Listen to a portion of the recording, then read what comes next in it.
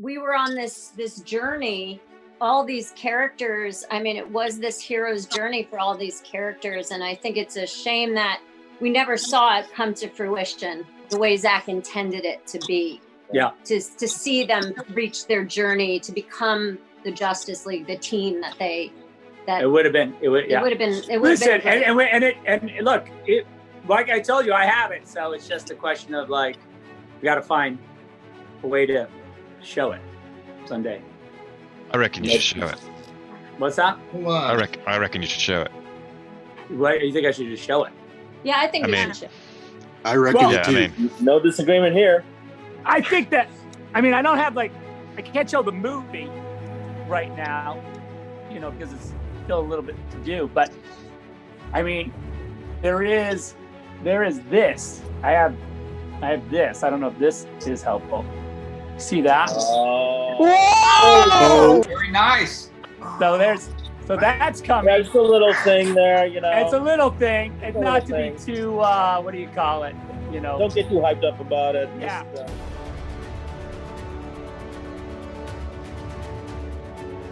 Behold now a super special episode of Fantastical Truth.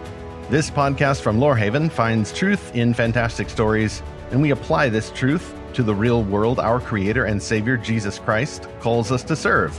I am E. Stephen Burnett, Lorehaven's publisher. And I'm Zachary Russell, but please call me Zach, like a certain movie director that we're about to discuss. And by the way, he spells his name the correct way. So you just heard a big announcement before Steve and I got on. It was on May 20th from director Zack Snyder. He was joined by his executive producer and wife, Deborah Snyder. You also heard Henry Cavill, who plays Superman, and with a British accent as his normal voice. And then you heard the fans rejoice and just heads explode. And we're here to explain why. And this explains why we're interrupting our regularly scheduled podcast program. That's correct. Next time, we are going to get back to that interview we promised with Chase Repligo, who's also talking about superheroes and heroes with us from the Bible and from modern comics mythology. I do, by the way, publish Lorehaven, which we find and review the best of Christian fantasy. You can subscribe for free at lorehaven.com.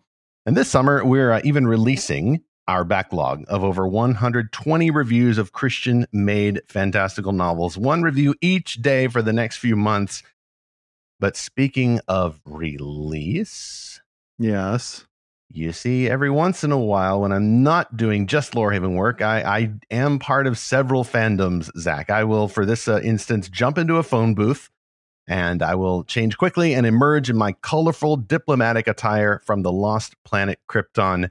I am a superhero fan, and I have to work on my branding not to try to let that get out of control. I don't want to be Steven the DC fan, Steven the Marvel fan, Steven the only ever talks about other popular culture stories, but I'll just roll with it. People do associate me with a lot of a particular DC film fan movements. It's true.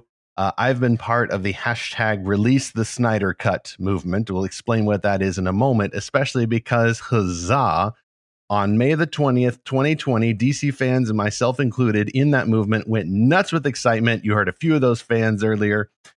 We had a big breakthrough in our fandom. We longed for this breakthrough since 2017 when the Justice League theatrical edition came out, and most of us did not like it very much.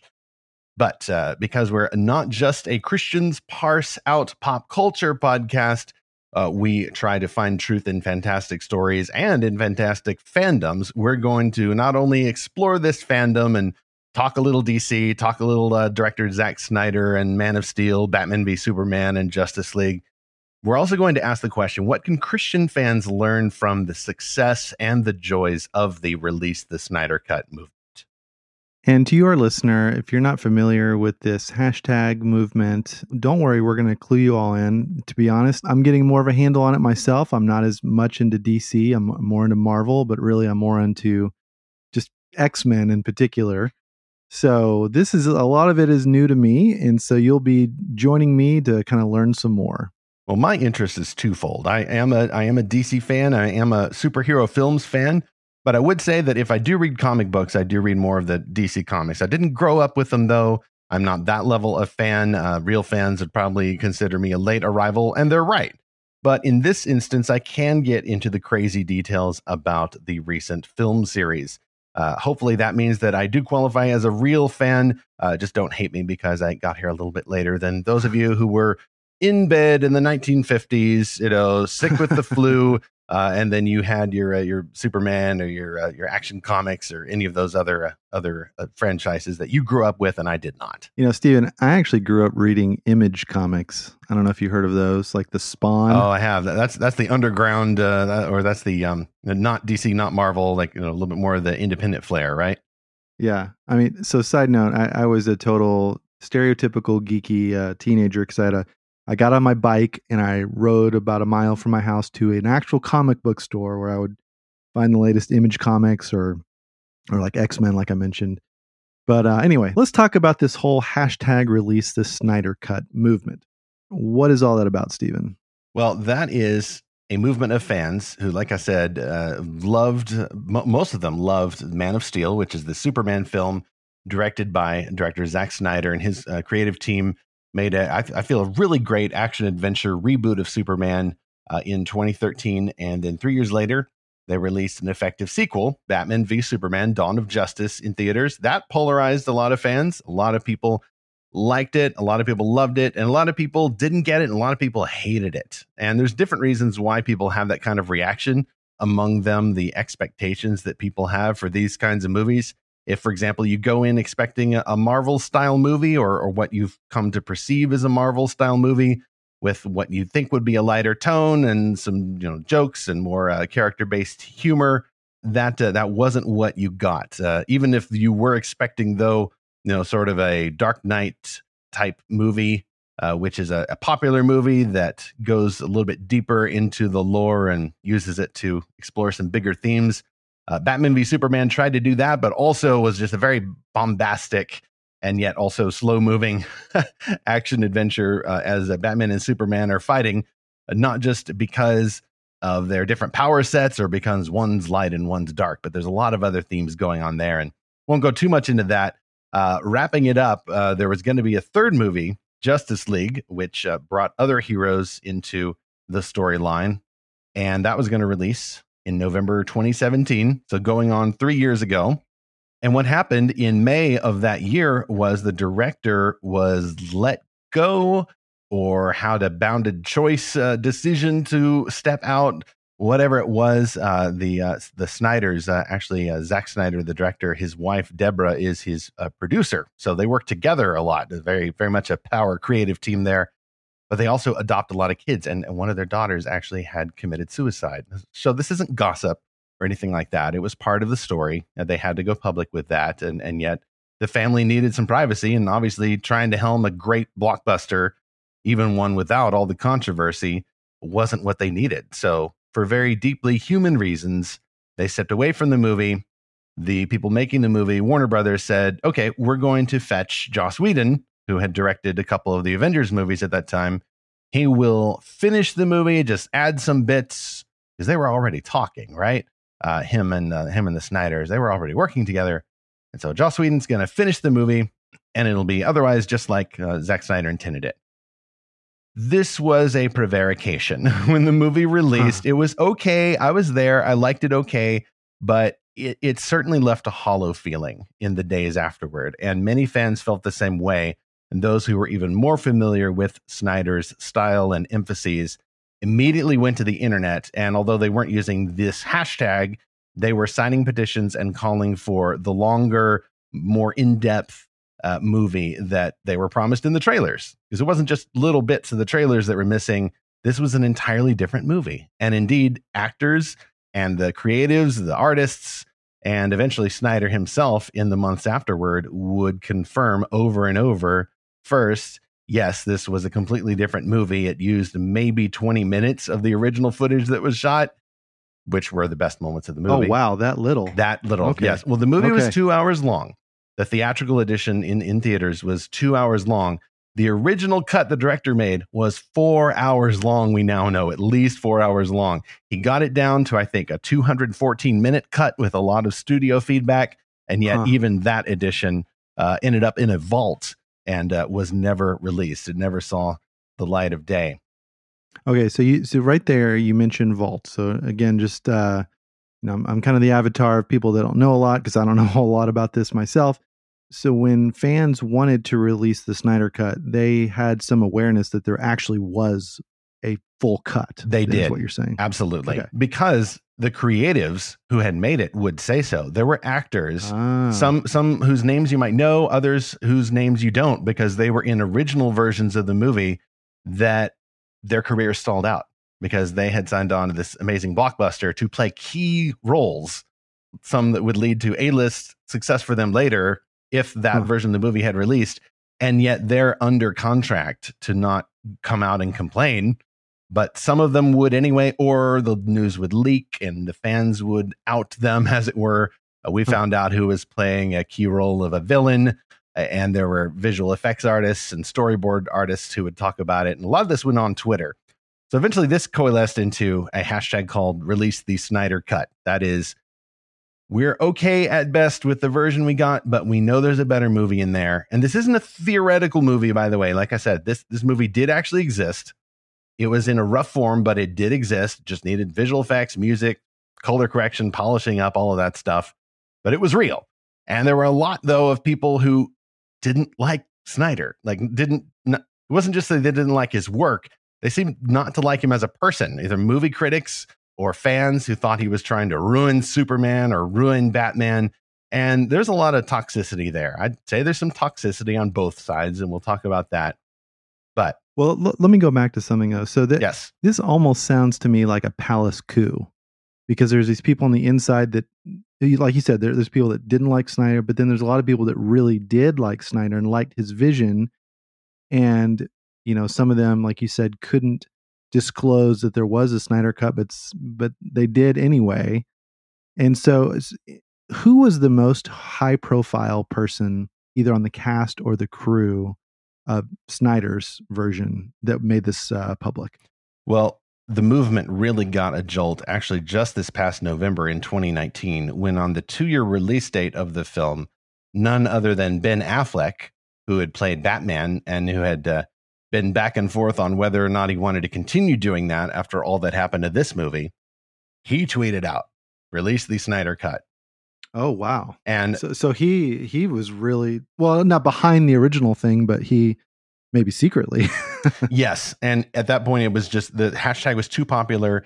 Too much behind the scenes information came out. Snyder himself on his preferred social network would actually leak some of the details himself. He likes to post images from his storyboards and other concept art and props and things.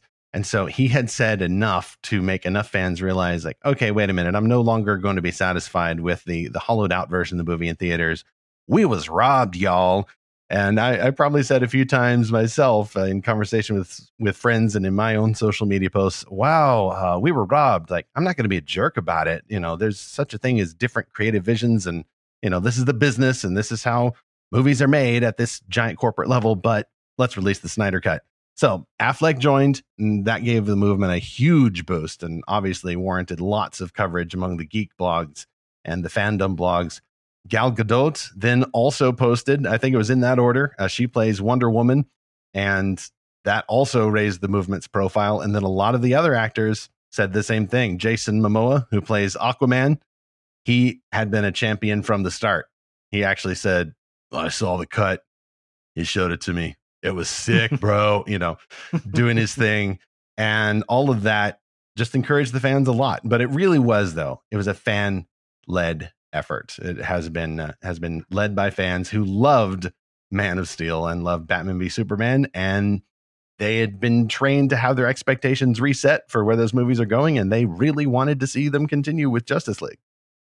Yeah. So this is already such a totally different thing than when episode 8 of Star Wars came out, because that was very divisive, as everyone knows, the Last Jedi, and there was actually a huge petition to force Disney to remake it, but there was really no option to remake it. It wasn't like this where there was one director and then another director. There was just a director that half of everyone that saw it hated, but there wasn't like another one that had a different vision for it. I guess you could look at it like Rian Johnson and J.J. Abrams had a sort of a a custody battle over Star Wars. But it's not like, but J.J. Abrams had handed it to him. So it wasn't, there was nothing like this dynamic. And so this is such an interesting phenomenon with the DC universe, that there was kind of this sort of tug of war going on behind the scenes. Exactly. So let's go back to something you said a little bit ago, because, Justice League was not the first of this reboot. There was Man of Steel, right? And then Batman vs. Superman. So those were kind of those were the first two in this sort of DC reboot. But it's interesting that we're even using the term reboot, because in the early 2000s, we already had a Batman trilogy, the Dark Knight trilogy with Christopher Nolan.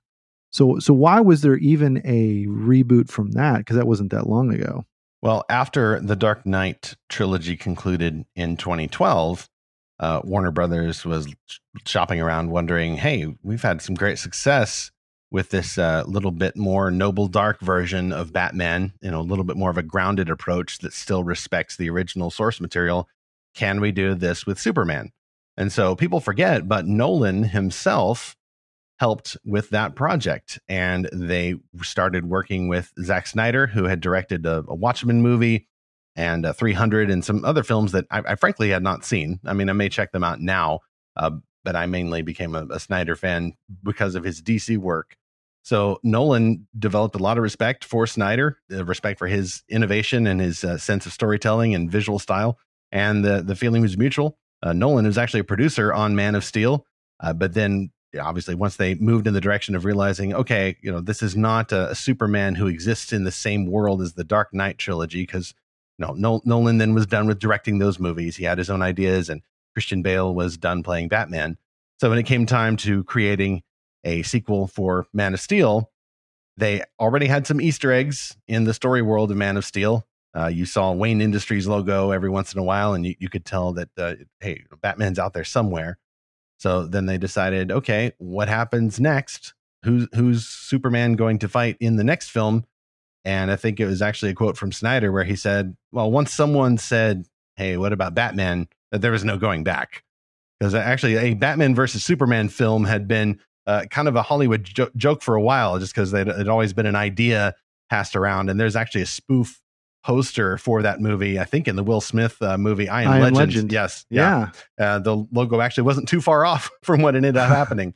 So by the way, I think that part is part of the reason why some critics were primed to mock the film when it came out, not just because it operated in a way that was confusing for a lot of fans and critics, but because everybody was laughing, haha, Ben Affleck is going to play Batman, har, har, har. And then also, yes, this is already a joke idea, or sort of a tongue-in-cheek reference to like the ultimate blockbuster in Hollywood that we all know is just kind of a fan service movie, and we shouldn't take it too seriously. Yeah. So my history with this whole new reboot is kind of along those same lines. Like, I was one of the people that giggled whenever I thought of Ben Affleck as Batman. I'm a diehard Chris Nolan fan. I love pretty much every one of his movies. Oh, same here. And I love the Dark Knight trilogy. I watched that so many times. And there's a lot of reasons for that I won't go into, but you finally convinced me to watch Batman vs. Superman a few years ago. I was there, yeah. But actually, let me go back to the previous movie, the Man of Steel. So that was the one that started off this whole new, whatever we call this, DC version 2 or something. We call it the Worlds of DC, I think is the official label now. And the intent there also is to allow for maybe some either branching realities or just an understanding that, for example, the recent Joker-focused film that came out in fall 2019 is not part of this universe.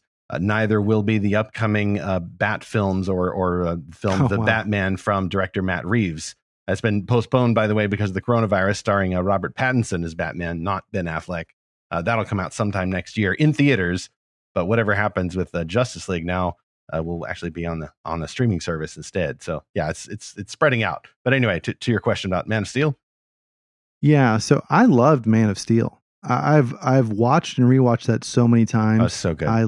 I love this idea of, so first of all, General Zod is probably my favorite comic book movie villain out of all comic book movies I've seen. I think I've quoted him actually in the podcast. Whenever I say heresy, I'm quoting Michael Shannon as General Zod.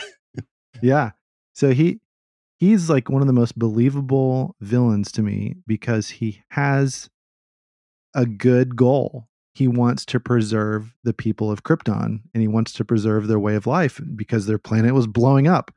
But of course, he goes about it the wrong way by trying to terraform our planet and kill everyone. So that's sort of bad, but you can at least understand where he's coming from, that he's trying to preserve a good thing, but he's going about it a wrong way. And I actually think that's the reason I love that, Stephen, is because I feel like so often with villains in movies, you get this really fake version of what sin is. And General Zod, I think, was the true embodiment of how sin really starts. It starts with a good idea that you're going about a wrong way. Exactly.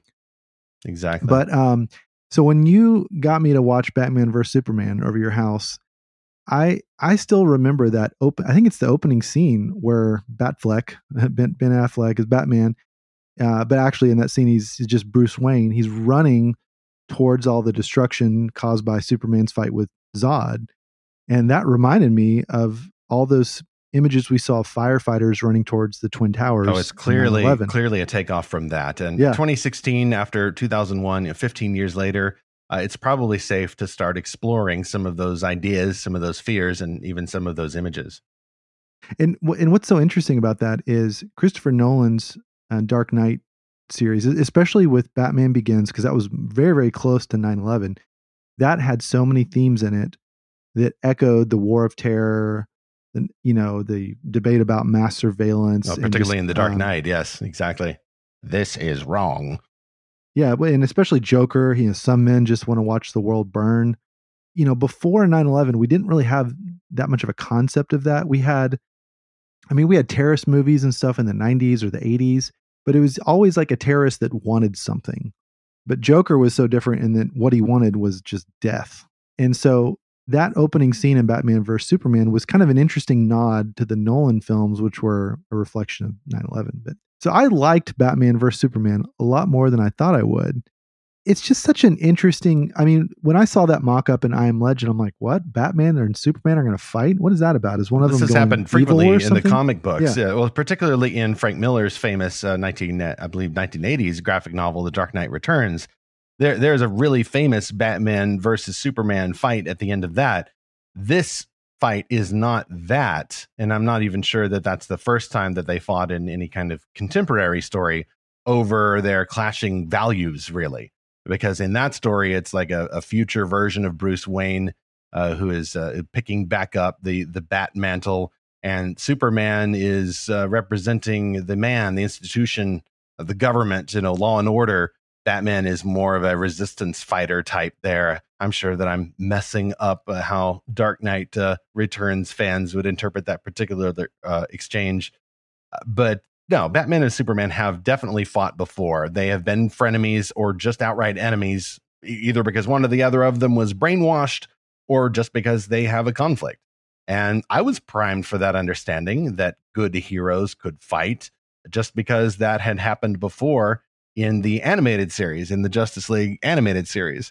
So that wasn't a surprise to me. What was a surprise to me was how in-depth the story portrayed their differences and how much they risked having Bruce Wayne as Batman drift increasingly toward the dark side, of that side of inhumanity, of believing that Superman as this alien, this icon who, if he wanted to, could burn the whole place down, would inevitably do so, and that therefore Bruce Wayne had to take him out. And just that projection of someone's trauma over top of a misunderstood hero who's trying to do good, I resonated with that so much. But even more so did I resonate with the story of Superman in that film, who is trying to do the right thing, who isn't as seemingly perfect as a Superman who would have been raised in the 50s by Kansas farmers, because this version was probably raised in the 80s and 90s by Kansas farmers who weren't the greatest generation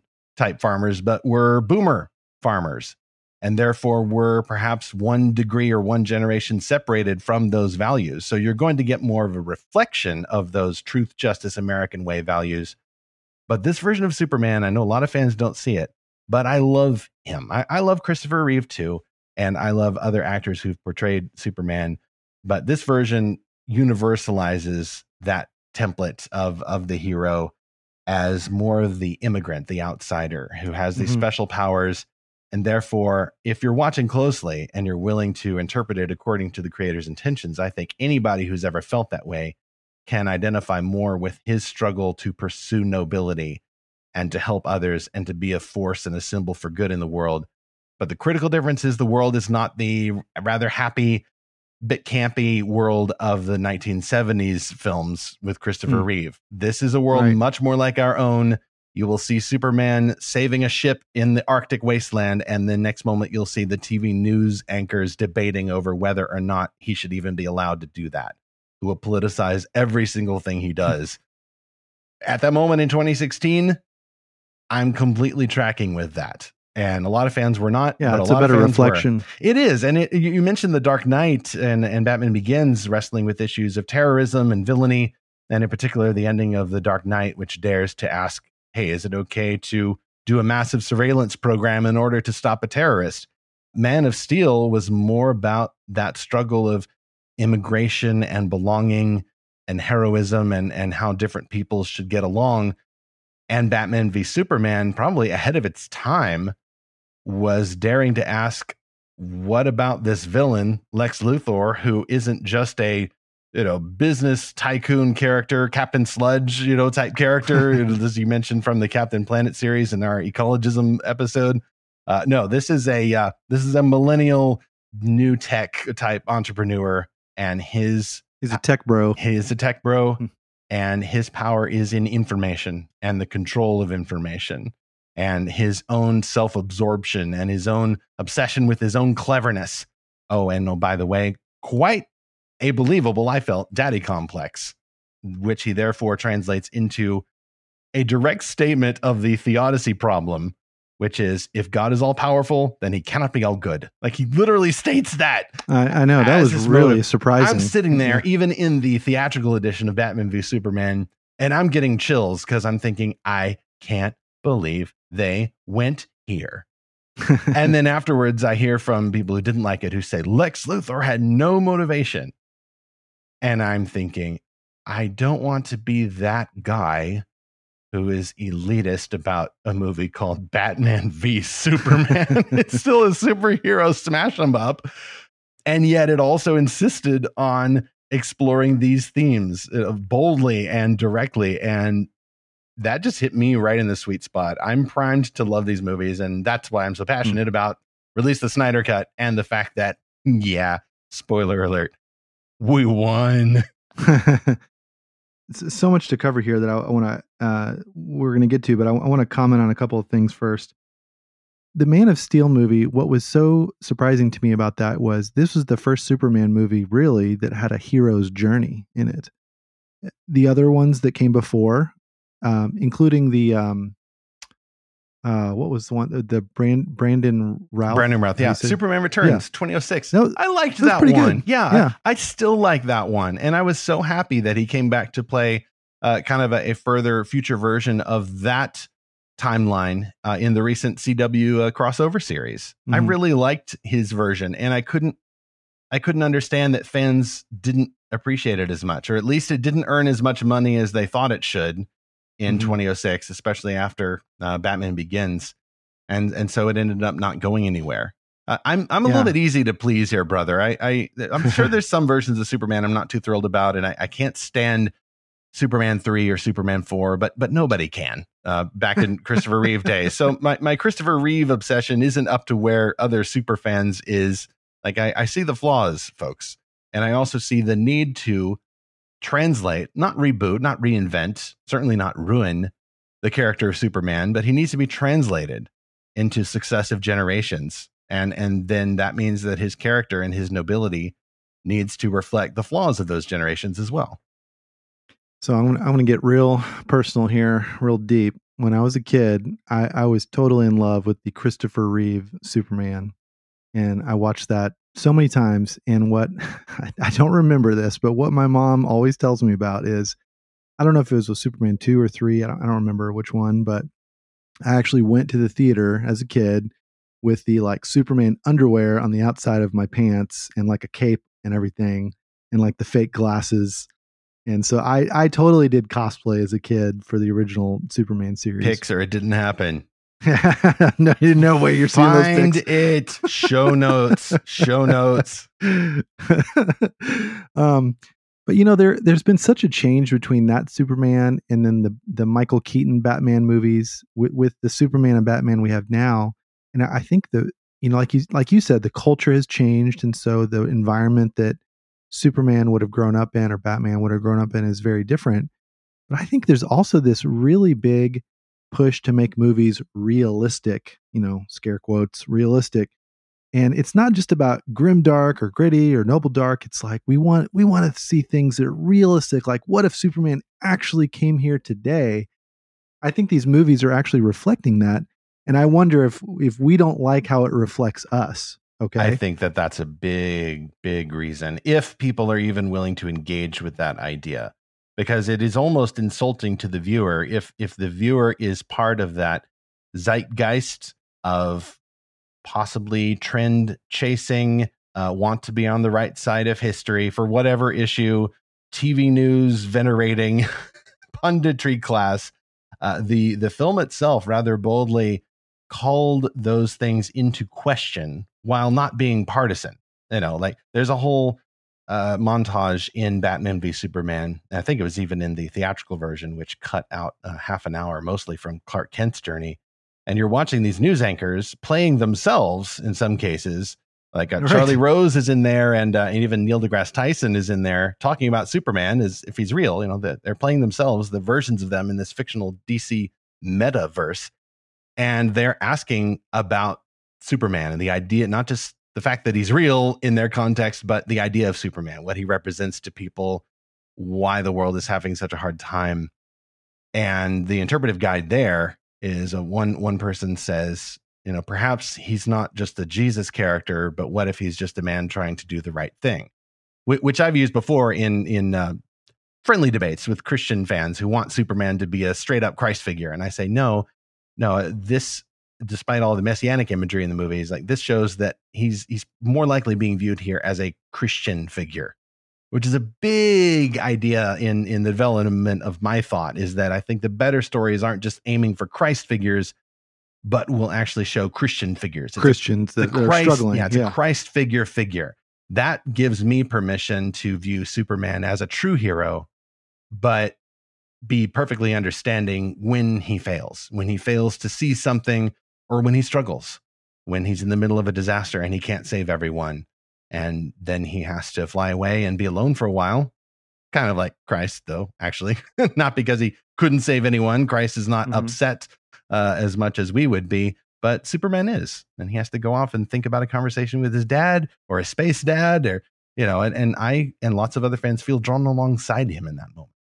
Yeah. So let me tell you another thing, in just my instant analysis of why I think a lot of people didn't like Batman versus Superman.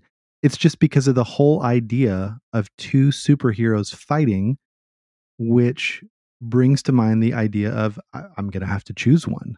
There's that meme that goes around Facebook, like you have to choose one, or you have to like get rid of one, or whatever. I'm Team Iron Man, or I'm Team Cap and Captain America. Yes. Yeah. And here's why I think we don't like that. Who do you choose, John MacArthur or Beth Moore? Yeah, see, I don't. Who do you choose, John Piper or Rob Bell? Remember all these kind of fights? Well, I'll choose Piper over Bell in that case. But even though I'm a doctrinally orthodox person, I love biblical doctrine and I love imagination and all that. Like, I don't want to choose between two folks who are trying to do the right thing, but who have different backgrounds and experiences, and therefore emphases on their audiences and fears and all of that. I don't like those kinds of battles. That's true. I see what you mean. It's just it's so much easier when it's, Billy Graham versus the, the priest of Satanism or something. But when it's these two figures that you like, you don't want to see them fight, and it just makes you uncomfortable. And so I think that's why we have a hard time with these movies. Right. But that fed into it for sure. Mm-hmm. Yeah. So I think what happened with this series is that movie, it just rubbed people the wrong way for all these reasons we've talked about. So then we get to Justice League. And so people have already got this sort of baggage going on. And, Right. and I saw the same thing with Star Wars. Episode 8 was just so divisive that what did we have after that? We had Solo, which, this is supposed to be a big movie that everyone's going to love. And no one went and saw it. And it was actually a really good I saw it at movie. home. I liked it, yes. But a similar thing happened with Solo, actually, because it was originally Phil Lord and Chris Miller of the Lego Movie were directing Solo, Right. and they nearly finished, and then they were let go because they were Right. they were doing they were being a little too flexible with the script, I think, and going a bit off off the plan, and then they got Ron Howard to finish it, and I liked Solo, even though it wasn't the original version, which probably will never ever see the light of day now. Yeah. So you have all these complicating factors that everyone brings in with them when they see Justice League. So then that comes out, was it 3 years ago, really? 2.5. It's November okay. 17, 2017. Yes. So then release the Snyder Cut gets going. Oh, yes.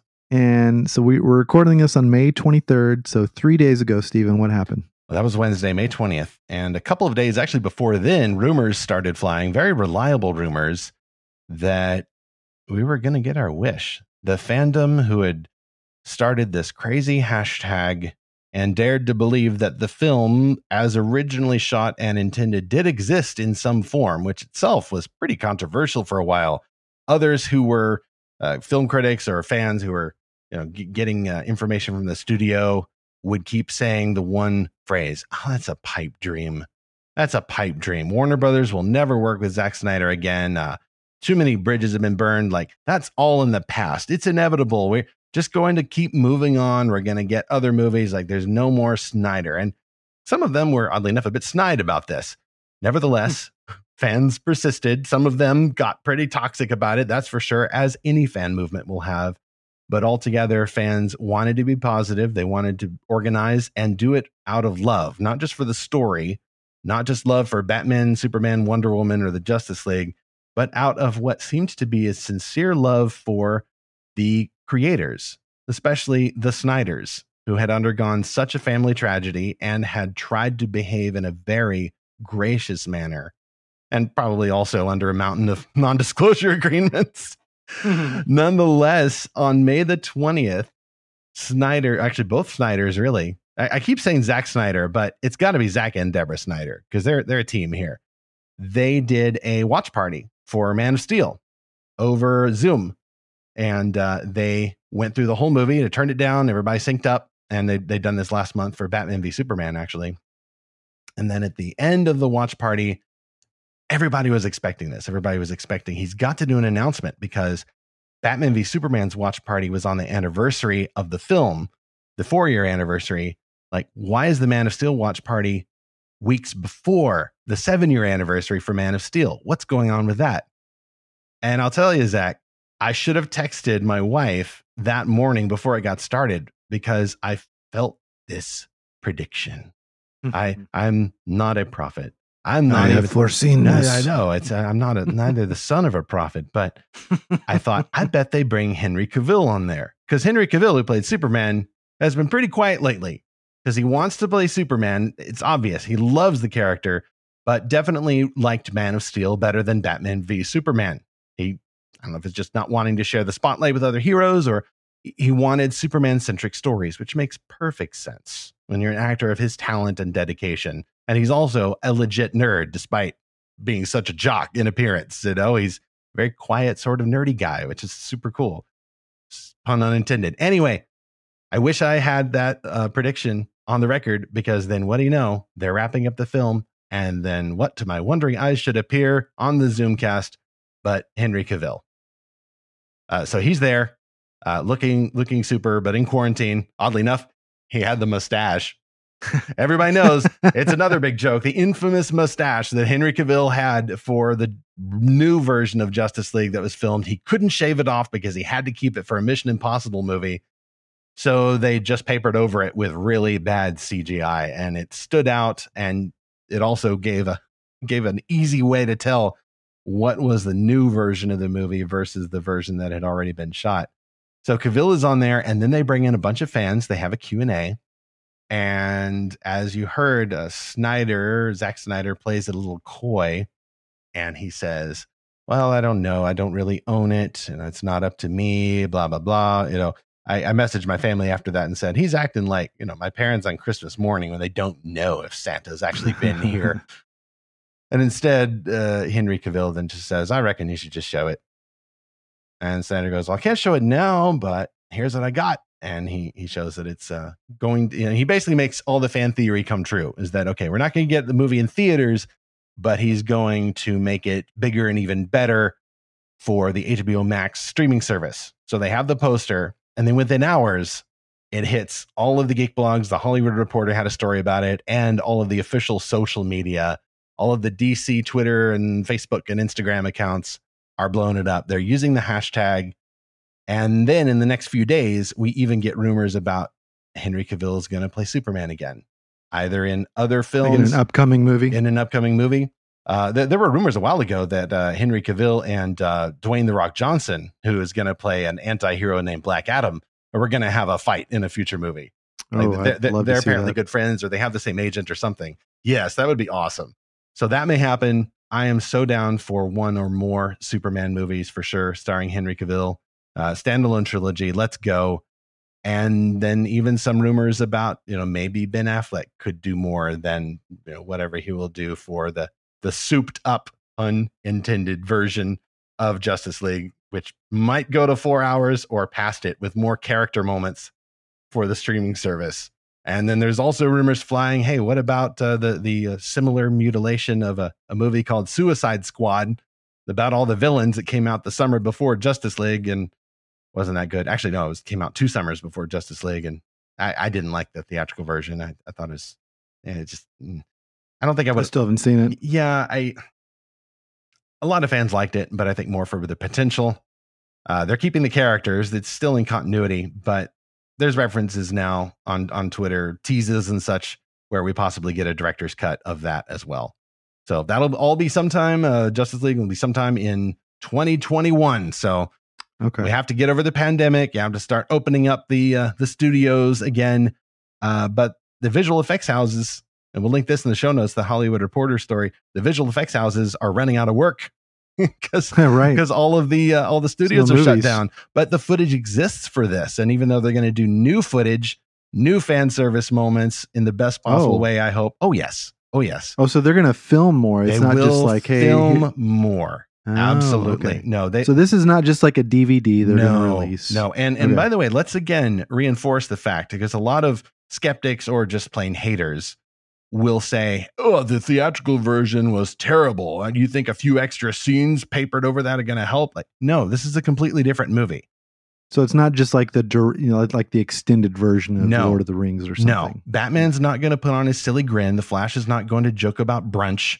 I mean, listen to me with all these details. You can tell I've been enmeshed in this stuff for a while, and it's going to look crazy to some people. We'll get into that later when we're talking about the applications for Christian fans.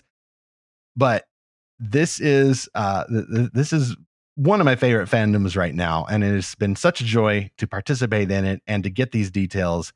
And it's just a little bit of a sense of God-given joy to actually see it being legitimized and all of our wishes coming true. Not just, okay, here's the leftovers with some temporary effects, put on a DVD release. Like, they're going above and beyond.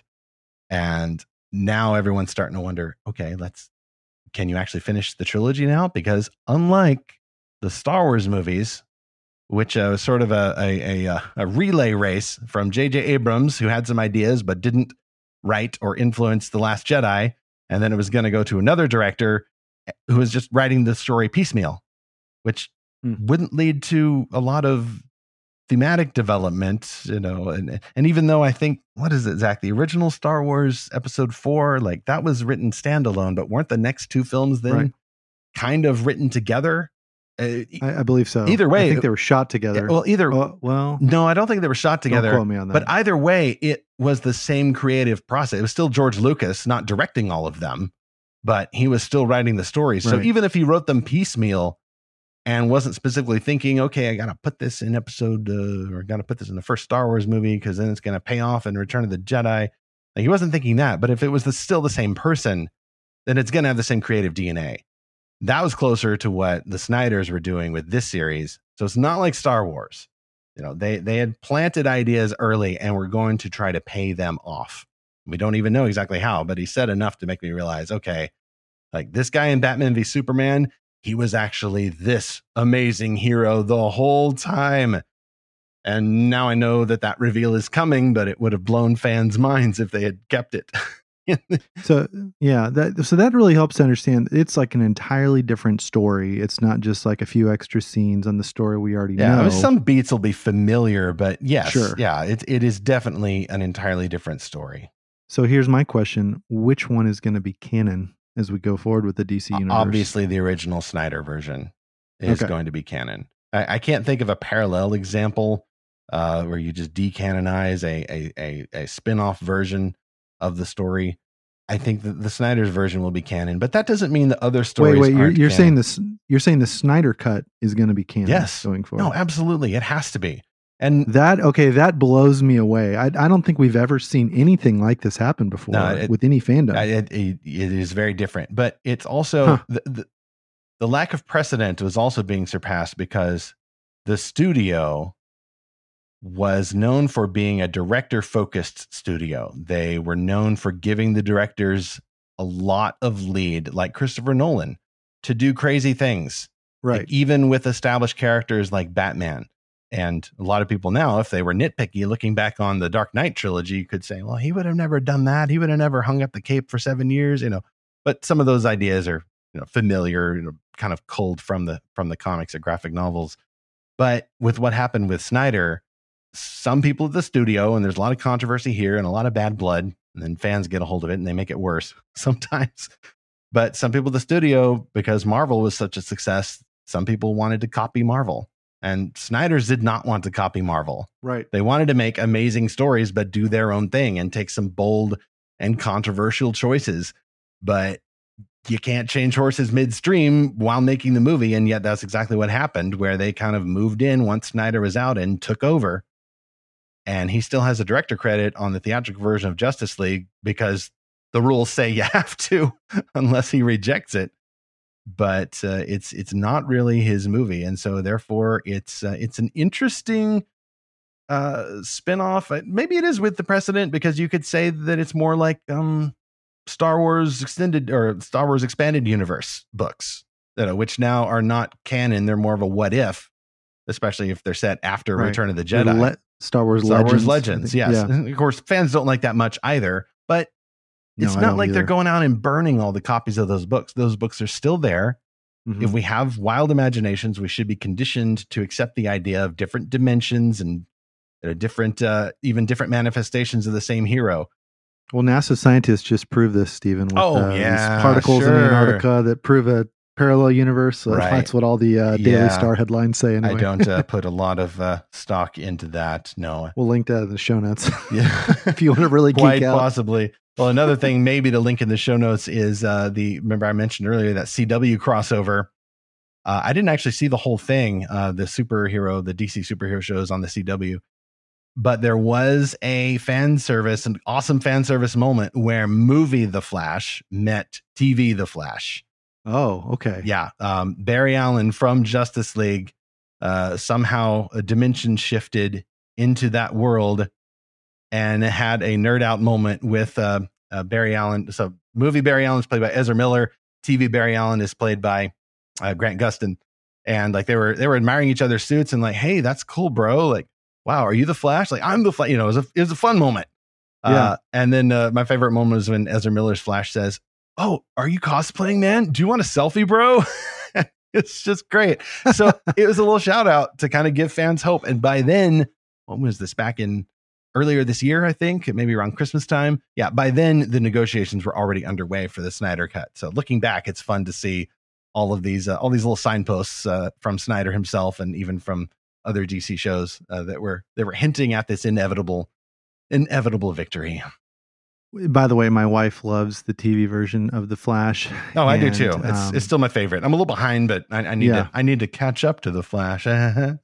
I think I've disappointed her because I've stopped watching it, but she got way ahead of me and she just didn't want to wait for me. She really likes that show. I need to go back and watch that with her.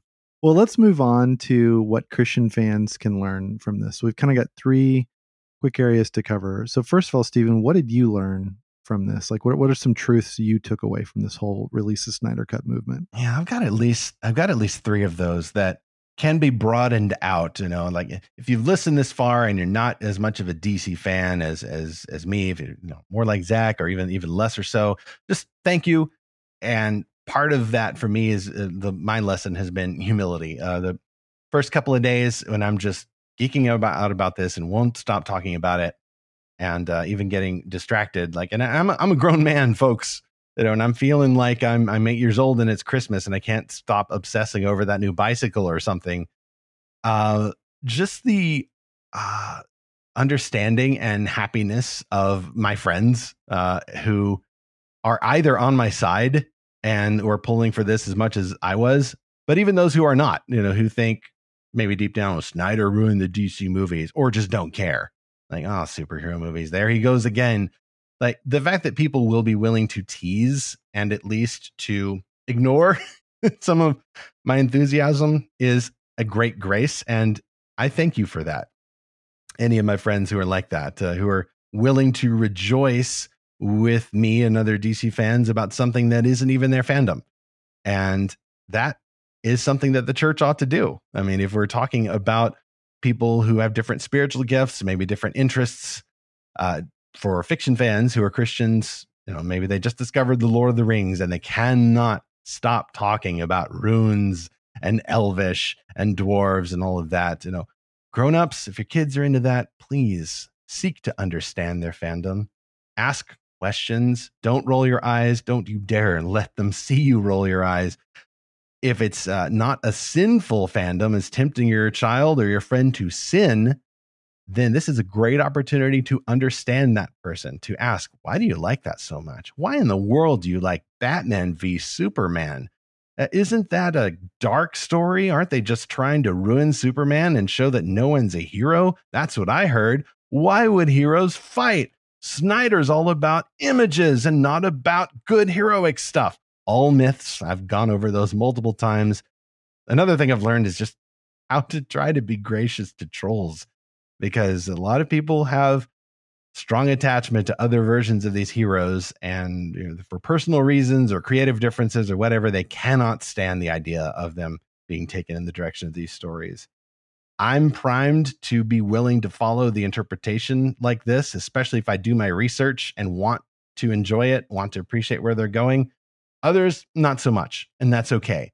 Just don't say it's a bad movie. It's objectively bad. All the cool people say it's bad. We'll talk about that in a moment. I'll try to keep this short. I've also just learned more to respect the humanity of the film creators, and including, maybe other creators who I disagree with, because so much of this has gone on Twitter, which does have, for better and worse, a very leveling effect, where you've got people from the president of the United States to the guy at your office, who may share the same rhetorical flair, but in the good sense too. I've gotten to exchange messages with even a couple people who've worked with Snyder. There's a storyboard artist who's actually directed some DC animated movies named Jay Oliva. I made a stray remark about how anime couldn't be American, and he said to me, "Oh yeah, well, what about this one?" And they go, "Yes, sir, Mr. Animation Expert, sir." I repent. I shouldn't have said that. And he's a good guy, he's not there just to troll you, although he will lose it sometimes with fans who act like they know what they're talking about and they don't. Occasionally I get a like or a retweet from a famous person. I got to exchange messages with actually the guy who invented the Release the Snyder Cut hashtag. Shout out to @MovieBuff100. I got to have a brief correspondence. Yeah, it is. That's just amazing. Yeah, and that to me, it's not about being a groupie to me. It's about everyone is created in God's image. God has given different people these amazing gifts. And if you've got, Henry Cavill, who plays Superman, A-list movie star, Mission Impossible, The Witcher, Man of Steel 2, Zack Snyder's Justice League, and don't know what else he's going to be in. They're on there with fans, and the fans are starstruck, and yet just his humble demeanor. I mean, he's stuck at home like the rest of us. We really are all in this together. decreasingly so as the pandemic seems to be wrapping up. Anyway, I exchanged a like with David French, who's like kind of this famous conservative columnist who also tweeted the hashtag. There's a zeal here, and I find that when it's motivated by joy, I find that very contagious. And maybe you can hear it a little bit in my voice now. This is the best side of fandom. This is the common grace side of any good any fandom. There's a lot of toxicity, of course. Some people get very angry on both sides. But I would actually quote from Joss Whedon's underappreciated movie, Avengers Age of Ultron, where at the end, Vision is talking to the last Ultron robot. He's saying that humans are odd, but there is grace in their failings. And I love that quote. And I would want to pass it back to even the people who decided that we ought to have a shallow theatrical version of Justice League. Like, hey, there was still grace in your failings. Like, this is still an alternative take. We won decisively in favor of the Snyder approach, but good try. No, really, good try. And that movie will always be there for people who want to see Batman grin a silly grin. You know, a couple of things I take away from that. So first of all, my big fandom is The Expanse. So I've read all the books, I've watched all the shows, and I was there in the middle of Save the Expanse because it had been released on the Sci-Fi Channel as a way to kind of reboot the Sci-Fi Channel to be more sci-fi, not and less Sharknado, which how did that ever become a debate? But after 2 years, the Sci-Fi Channel just said, look, this isn't profitable for us, because they actually had given up the streaming rights to Amazon, because way back then people thought, who's going to watch a TV show on their computer? And boy, they were wrong. Yeah, they kind of lost that gamble there. That's how I've seen some episodes. I think the first season of The Expanse, at least, I've seen on Amazon Prime. Yeah, and so this is about to be a 9-book series. It's 8 books that are out right now, plus novellas. And so they had only done 2 seasons. And they canceled it, and there was this huge fan outcry. People even rented an airplane with a banner that said #Save the Expanse, and they flew it over Amazon headquarters. Well, this is what Snyder Cut fans did too. They flew it over Warner Brothers headquarters. And more recently, someone, possibly the Snyders themselves, rented a plane and flew the banner over saying, thank you, HBO Max and WB. So apparently planes with banners is the approach if you want to save the canceled show or the canceled film franchise. Yeah. But, you know, I like what you said about get to know the fandoms of your friends and family members. We have this really good friend named Nona, and one of her pieces of advice on parenting to my wife and me was play Super Mario Brothers. And we're like, what? And and to me, that was funny because I grew up playing Super Mario Brothers, but my wife never played video games growing up. And so my wife really latched onto this, and she's like, tell me more about that. What do you mean, Nona? And Nona said, well, I've had so many conversations with my boys all growing up just by playing stupid Super Mario Brothers with them. She's like, I didn't care for those games, but they love those games. So I just sat there with them for hours and played with them. And we had lots of conversations about lots of things. Oh, that's wonderful. And so I really like your point there, Stephen, about when you get to know a person's fandom, you get to know a person, and you can approach it like a learner. Like, you know, I'm kind of a learner and explorer in this whole DC world. So I don't know as much as you, but it's fun to get to know this because then I get to know you better. A while back, you mentioned kind of inevitability.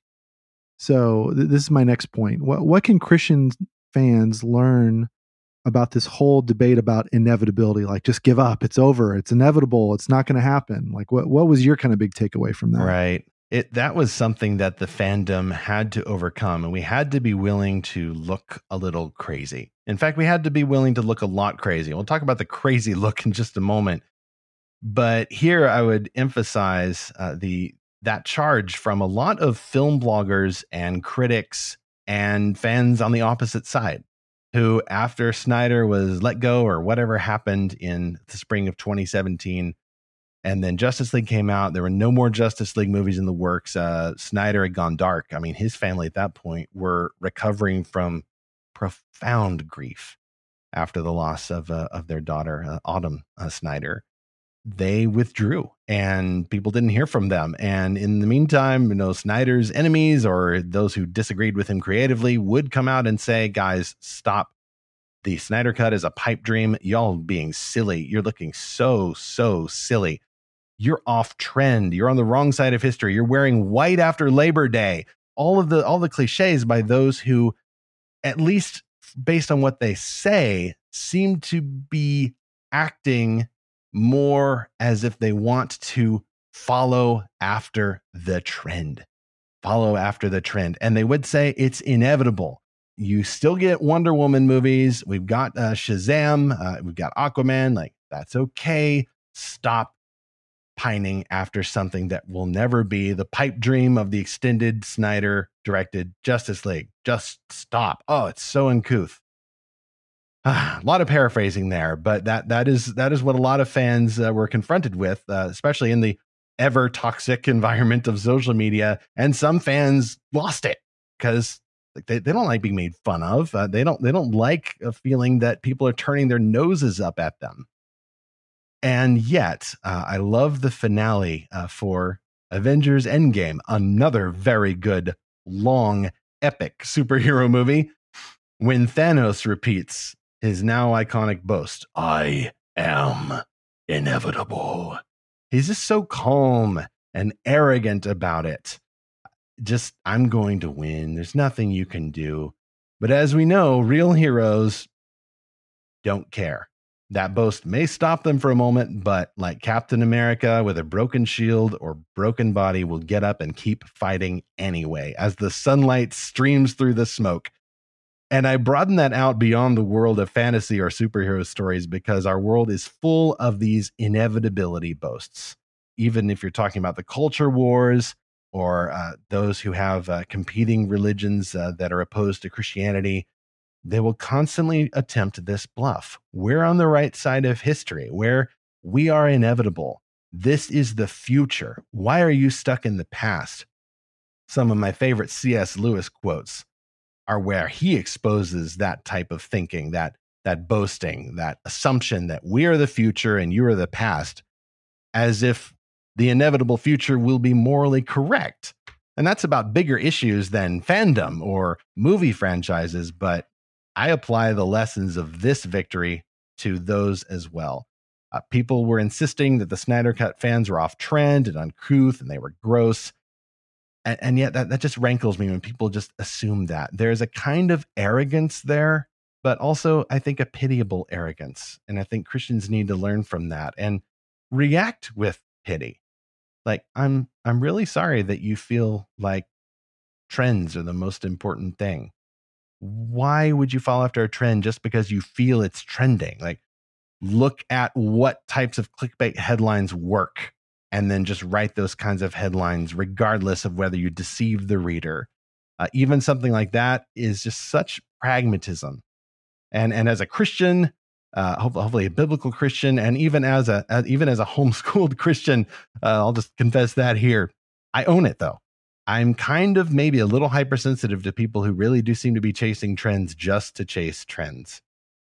I would prefer that we avoid or just ignore what's trendy, not rebel against the trend, because sometimes people like something that's real. A lot of people like something that's really good, but like, I don't care if it's trendy.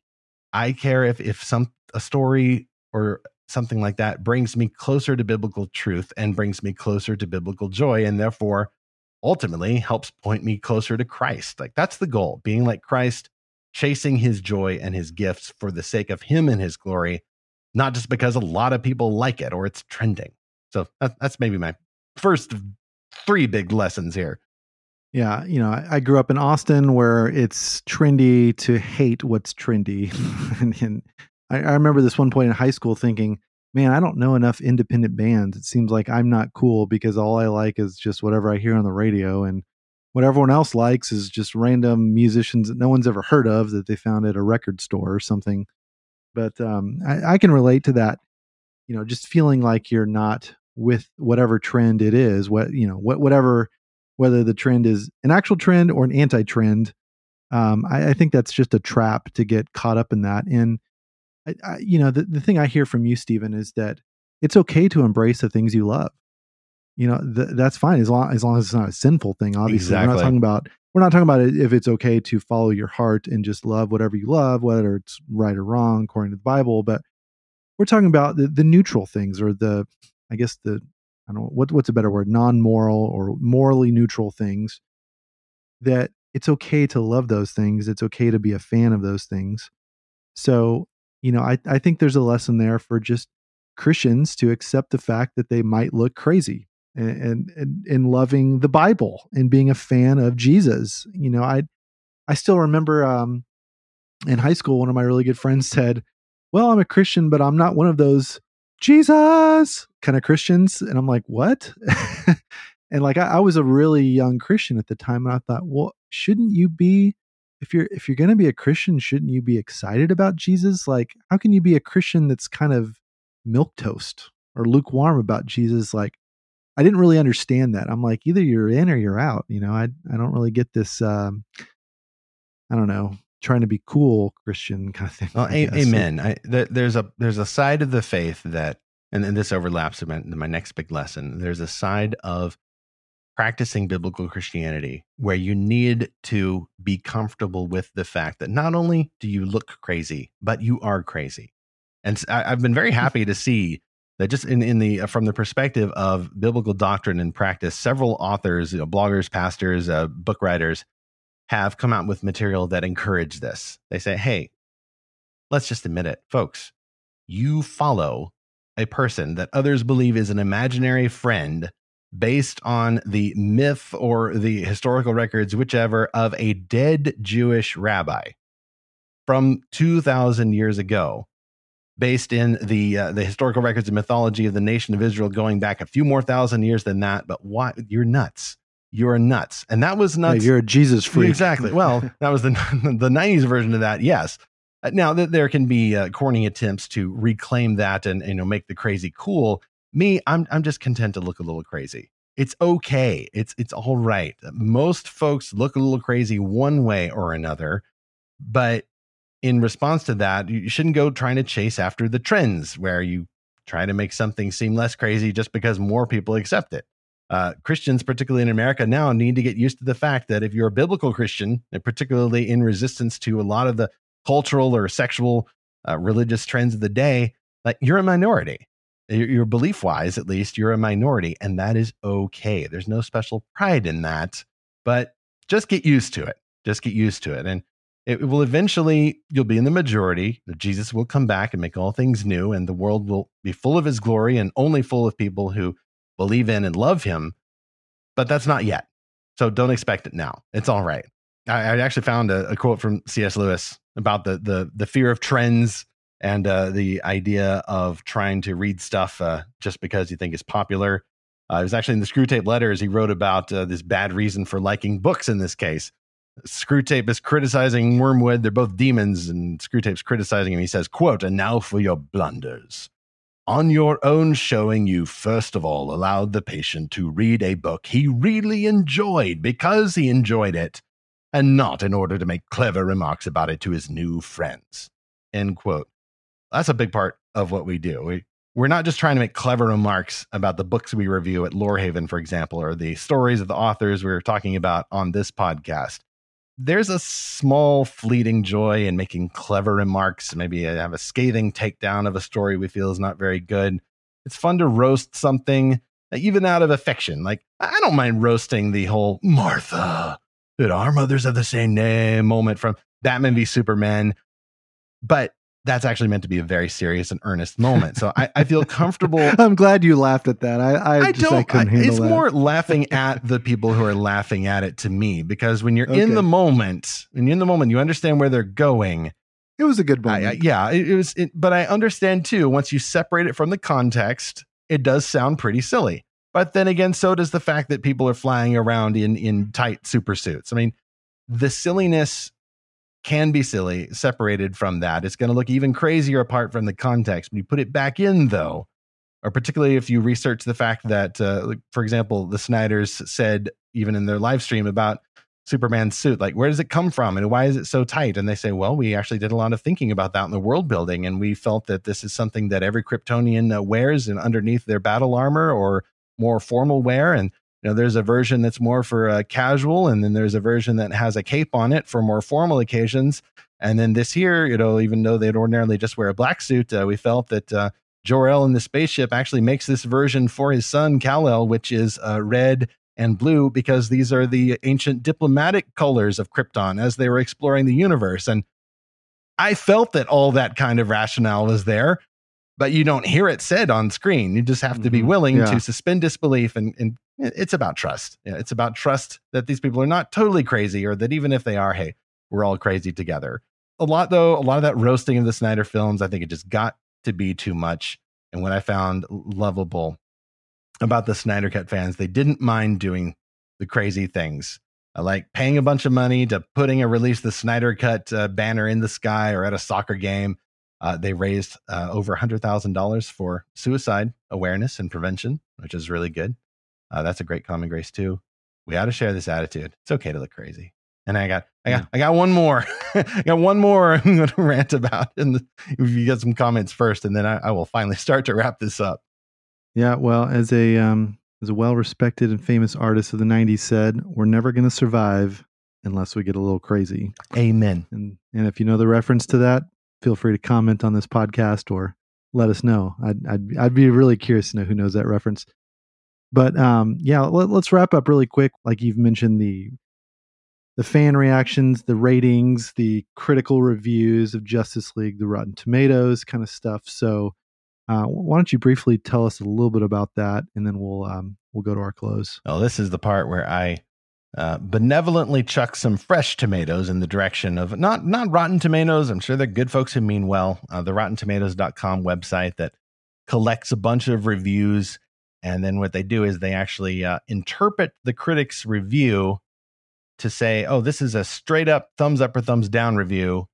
And then based on that score, they put them all together and they say, okay, this is the percentage rating for the movie, whether it's a good movie or just a fair movie, or so-so movie, or a bad movie. Batman v Superman was a bad movie, according to Rotten Tomatoes and other aggregate sites. I don't mean to judge or condemn them, but you can't get an objective view in that way of what is a good movie or a bad movie. Movies are movies. Math is math. You can't fix a number to a movie and then say, there we go, science. I think this is a false science. It's a imposter type science. This is art. And while you can say that some movies were badly made, even a badly made movie will apply to somebody. Rotten Tomatoes, I have a lot of objections to that approach, but it's more about the fan response to the Rotten Tomatoes score. Oh, here's science, or here's a fact that proves beyond all shadow of doubt that this is a bad movie and that everyone likes it, and therefore something is wrong with you if you don't like it. We'll put in the show notes a longer quote from my article where I actually describe how I accidentally and then intentionally set a trap for Rotten Tomatoes. It's a trap. And I kind of said it, and they kind of fell into it, I think. I mean, it's all good-natured stuff. But I'd written a review of the theatrical version of Justice League for the Christianity Today website back in the day. And yeah, I didn't like it. They probably guessed that right. But I also said specifically in the review, this movie defies the binary fresh or splat Rotten Tomatoes idea. Like, some people are really going to like it. Some people are going to think it's so-so. Others like me, kind of like it, but know that we could have gotten better. So you can't just rank it thumbs up or thumbs down. Well, they did. For my review, they're like, we guess he didn't like it. So they slapped the splat on it, the thumbs down, and all of the other reviewers who would review Justice League, their reviews are getting interpreted like that. And then you get the movie score. You don't score a movie. It's not a school exam. It's not a stinking election. We'll link more to that in the show notes. I've just never paid attention too much. I try not to either of movies. I just want to go see it for myself. Yeah, it's another. Yeah. I mean, I may have that information in the background just so I can modify my expectations, but it's just another example to me of trend chasing. Even when a good movie like a DC movie, puts on their commercial or on the front of the Blu-ray disc or something, certified fresh on Rotten Tomatoes. Like, well, that's nice, but I care more of what my friends would say about it. To understand better, am I more likely to enjoy this story because my friends are more like me than the professional movie reviewer class or even other fans who've ranked the movie. So it's not that I reject them as a bunch of elitists or something, but I just try to keep their opinion in check. You can't call the story obviously good or bad. Any story, even the worst stories, can end up helping someone, and then if they truly are helped, and the story was a bad one, eventually they're going to outgrow that story anyway. They're going to see it for what it is. You don't have to be a hero and save them from the bad superhero movie. It's all right. God's got this, especially if they're a Christian. Chill out, live your life, and as far as it depends on you, live at peace with everyone. I love that at Lorehaven, we don't just say that this book is good or that book is bad, or we love this book or we hate this book. Because like you said, loving or hating a work of art can be just because of trendy reasons. So why don't you tell our listeners who aren't familiar with Lorehaven, what is different about how we review books? Well, this does feed into not just a pitch for Lorehaven reviews, but at Lorehaven Magazine and lorehaven.com, we decided early on that we weren't going to do number rankings for the books that we review. That was one of the questions that people had. How are you going to review it? Like, well, with a very short, easy to read review that describes the story and then says a bit about how it was executed. And then we have a bit that says who's the best audience for this book. And then we have a bit that lists a few things that readers of the book may wish to discern. We only review novels made by Christians, not because we think they're always better or more spiritual or something, but just because that's our focus. But we don't do star ratings for these fantasy novels. We also only try to review novels that we feel our reviewers will feel are mixed positive or higher. We don't review books that we can't like. I mean, honestly, that doesn't mean, hey, if any authors are listening, that doesn't mean, oh, they didn't review my book. That means they didn't like it. Like, well, it doesn't mean it's a bad book. It may mean we had a lot of submissions, or it might mean that none of our reviewers felt that they would like it. So, someone else might. Take heart, take courage. We'd rather focus on the best stories that we can find, which may automatically rule out some, but that's okay. Try again, just in case.